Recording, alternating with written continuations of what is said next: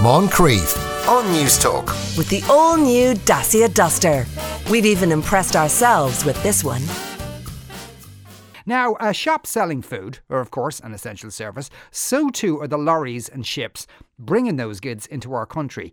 The Reverend Dennis Woodward is the chaplain to the Port of Rotterdam in the Netherlands, the biggest port in Europe, where he works as part of the mission to Seafarers. Dennis, good afternoon.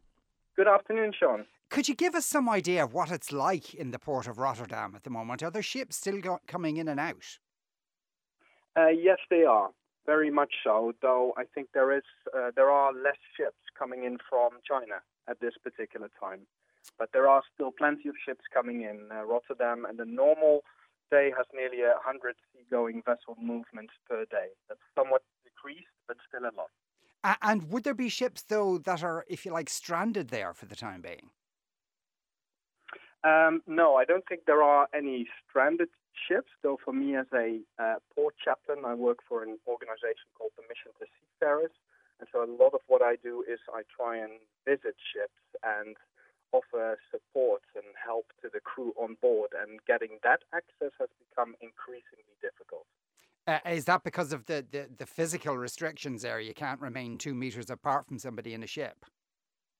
Yeah, and actually in the Netherlands, somehow weirdly, we have 1.5 meters. I find 2 meters is that's a very clearer. European compromise. Yeah, absolutely, I'm fully with you. So we have 1.5 meters distance. I try and stay on the 2 meters distance just to be on the safe side. But you're right, actually, on board ships, 2 meters distance is really hard to do.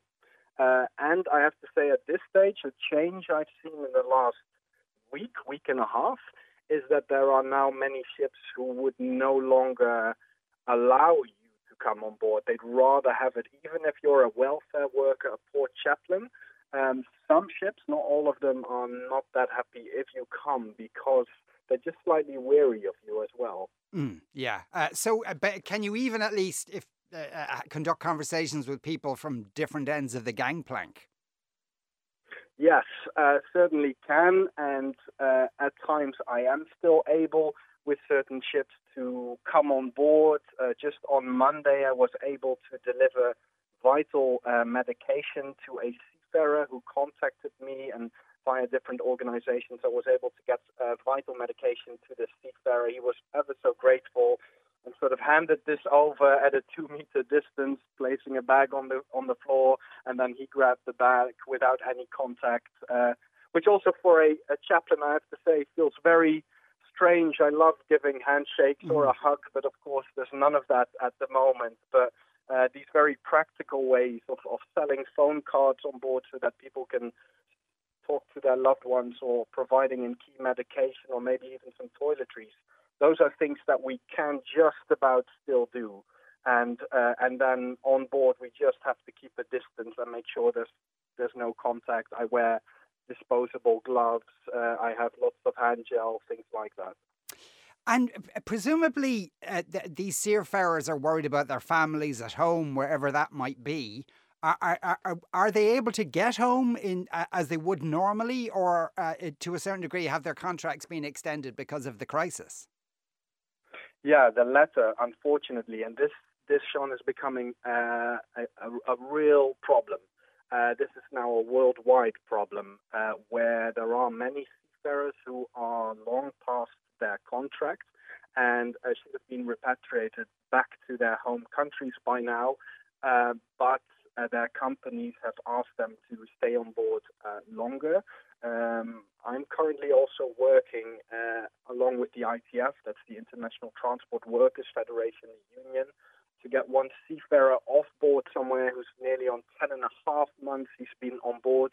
He's physically, mentally exhausted.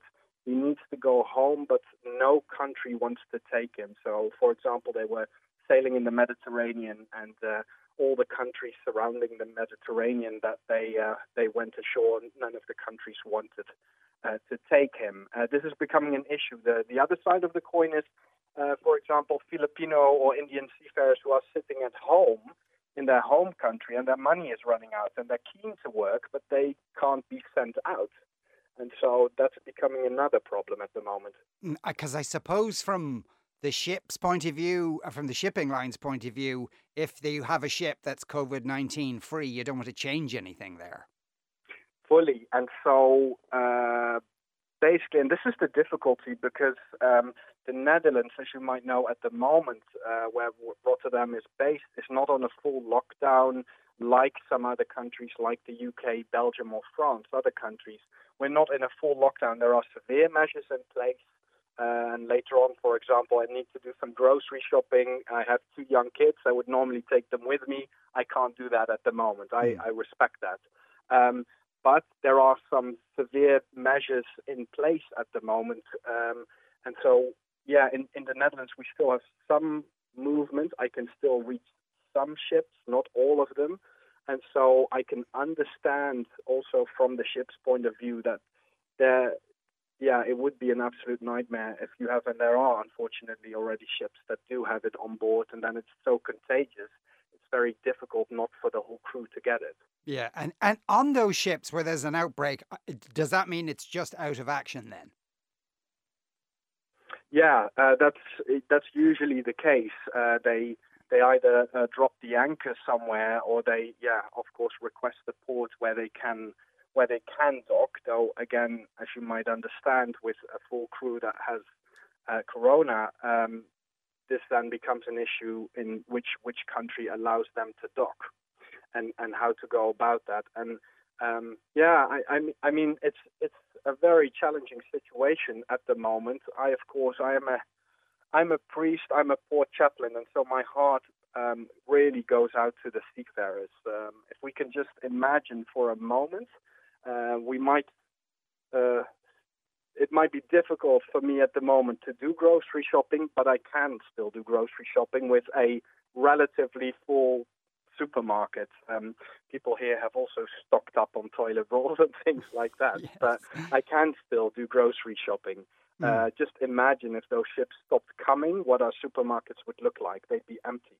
Well, of course, and it is essential work. But I imagine in Ireland we're on a lockdown, and lots of people are finding it tough to be stuck in their homes.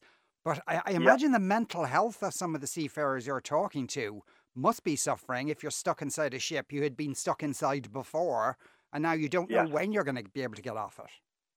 Fully, and that's a real issue, and I'm so grateful there are different organizations that we can work with. There's another organization called ICE1 that has some brilliant resources to help seafarers with mental health issues at the moment. I'm certainly trying to stay in touch with seafarers via Facebook Messenger, via WhatsApp, checking up on them. How are you? How are things today? And it is a really challenging time because, it's your place of work, but it's also your place of residence. And for some ratings on board, that might be up to 9 months. And so that's being extended past 9 months at the moment. That's a really long time, not just to be on board and to be working and to be working shift at work. It's a long time to be away from your loved ones, especially now. Yeah, indeed. Well, keep up the good work, Dennis. The Reverend Dennis Woodward is chaplain to the Port of Rotterdam in the Netherlands as part of the mission to seafarers. Dennis, thank you very much. Sean, thank you so much for your time. God bless. Sorry, bit hoarse there. Right, we'll take a break. After that, who owns the moon? Moncrief on News Talk. With the all-new Dacia Duster. We've even impressed ourselves with this one.